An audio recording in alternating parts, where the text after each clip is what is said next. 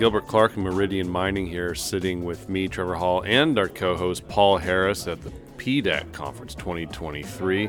Paul and I are both going to chat here with Gilbert about the PEA from Carbasol, and I was kind of joking with you, Gilbert. Kind of boomtown, Carbasol.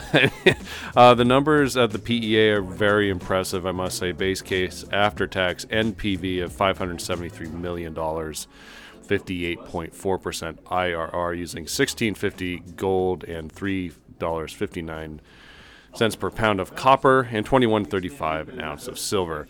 Those numbers obviously get better at spot price, and you made sure you highlighted those. But let's get a general sense here of, hot off the press, Gilbert, you kept on telling me and the listeners that you thought this PEA was going to impress the market. You published the PEA, and as we speak, you're up, 22% on your market cap. So I guess you delivered on what you said you were going to do. Hi, Trevor. Hey, Paul. Great to see you guys. Yeah, look, we haven't really, what I can say is we've delivered the start. We've got so much upside, not only within the Carbasol deposit, but along the belt. And what we're really proven today, and I've seen a lot of companies do this over the last 25 years, they said they've got a district scale potential and they arm wave. With Carbasol now, we've got proven, strong, long-term economics that goes into free cash flow after 11 months. And that free cash flow is going to develop the decades of upside yet to come out of that 50-kilometre belt. I think the most impressive number, there's a lot of impressive numbers, but actually one that really made me kind of sit back is a 22-year mine life. That's a long mine life for this project. I didn't see that one coming, Gilbert. Yeah, that 22 years is based on the current resource at a 2.5 million tonne per annum throughput. Now, of course, we're going to engineer the next stage to increase the throughput in probably year 5 to maybe upward to 4 million tonnes, which will shorten the mine life down on the current resource down to 16 years. But certainly, no, look, as I've said to all of our shareholders and stakeholders, we've got a production asset, what we think is the potential to become a very real production asset. We've proven the economics, and that standalone mill is there for the future. We're just not going to be using that mill for 16 years. We'll be using that mill site for decades. Okay, so talk to us about the mine strategy in this, snippet of a technical report. What does it look like? Talk to us more about that mill and why it's being used at 16 years. I think we can use it for more than the mine life, just because we've got so much upside along the belt. We've had the C2A gold discovery, we've had the Alamo copper trends come through, we've got the known St. Helena deposit to be drilled out, Alvaro that we announced last week, another project, but even within the mine corridor. But this is not sort of untypical for a VMS belt. VMS belts have multiple pods of either high grade or bulk tonnages, and what we've shown through the very small capex, some $179 million, we can have a major producing field. I very readily say that we are going to be the next copper gold belt developed into production in Brazil. Talking about the upside, what comes next after this? Obviously, you've got a lot of momentum from this. People are seeing who you are, recognising you are a 58.4% after-tax IRR, very, very impressive. What's next? Look, we're going to improve that. We're not going to say that we're happy to have an NPV of 5% at 570 and 58. What we want to do now is increase the contained metal of the Carbasol deposit by continuing that infill drill program. Now, if we look back since August, some of the infill drill holes we put out, it was 205 I think it was 52 metres at 2.5 grams gold or thereabout approximately. It's open to the northwest, it's open to the southeast. Over the old Carbasol mine, the top, I think it's 30 or down to 40 metres is unassayed. And the verdict, we now know, as I've told all of our shareholders, that vertical drilling has not defined the overprint, the high-grade gold overprint. So we want to introduce more and more metal into that resource statement, because that's going to really affect the cash flows. And that also help fill out the life of mine plan, because just doing some back-of-the-envelope math here, and I apologise if I get this way wrong, but years 1 to 5, you're looking at 130 ounces a year production, but over the 22-year life of mine, 1 million ounces, so that averages out about 50,000 ounces a year. So at the moment, there's quite a drop-off, so I imagine you're trying to fill that into to have that 131 ounces extend beyond year 5. Absolutely, you've hit it on the head, and this is what we said. We're going to look at that engineering to go through and increase throughput in year 5, but not taking on more debt. We can do that through our projected cash flows, increase the forecasted production, say approximately up to 4 million tonnes, and that will then maintain the equivalent gold production, which we think will be near to sort of 90 to 110,000 ounces gold equivalent. So then all of a sudden you really, when you put that into your estimations of your financial model, it's going to make a very nice difference. And the initial capex is, let's say, $180 million, so that seems to be quite a good sort of capital efficiency per ounce. Look, that just reflects back on the simplicity of the deposit. We have a 200 micron grind. We take out 30% of the gold through gravity, the flotation circuit. I mean, it's almost self-floats. We only need what we call a zanate salt. I think total flotation time recovered needed to extract all of the copper is some 26 minutes. And from when we put the mineralisation over the grizzlies into the crusher until we actually start stacking concentrate cake, I think it's under an hour or just on an hour. So that then impacts, because we're using a semi-autonomous grind, a SAG mill, that again reduces the capex.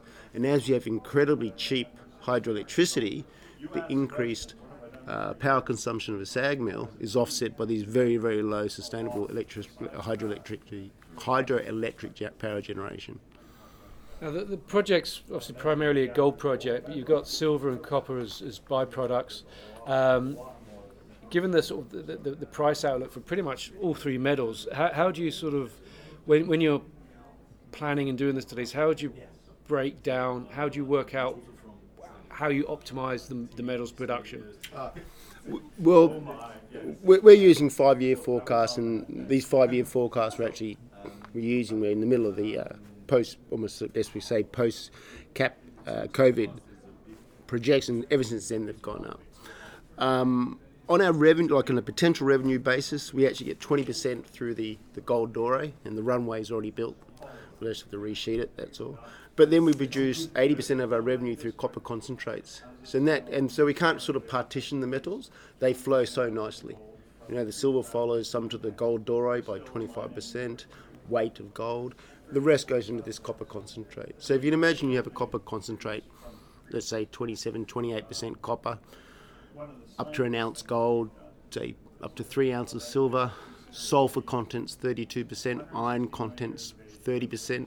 All of a sudden, no deleterious. So all of a sudden, you've got the perfect material for optimal copper smelting performance. Or you buy this, a smelter will buy this, and they'll blend it with a dirty concentrate so they can restrict their emissions. Or they'll blend it with a lower grade concentrate so they get optimal flash performance in the smelter. Okay, and that's obviously could be very valuable going forward when you're looking to finance, because all the traders and smelters will want that kind of concentrate, as you say, because it gives them operational flexibility and variability as well. Talking of sort of finance, where is the company at the moment in terms of cash at hand and funding this year's work plan and perhaps going further? Well, we closed a very successful financing in I think it was actually closed on the 30th of December last year. And we actually did that at a premium above when the last warrants were converted. So we actually sort of at the end of the year, we came in at a bit over 11 and a bit million. We've now, I think we're going to start the year at somewhere around 8.5. We always got to reference the last calendar year, the last financial quarter. We've paid the first property payment, and we've got a budget to take us through towards the end of the year. But, we're looking to expand, but we're well financed at the moment. I think we're sort of circa 5 million or thereabouts on cash on hand at the end of the quarter. Gilbert, give me a sense. You've got this off the books now, obviously a huge milestone for the company and the Cabaçal project.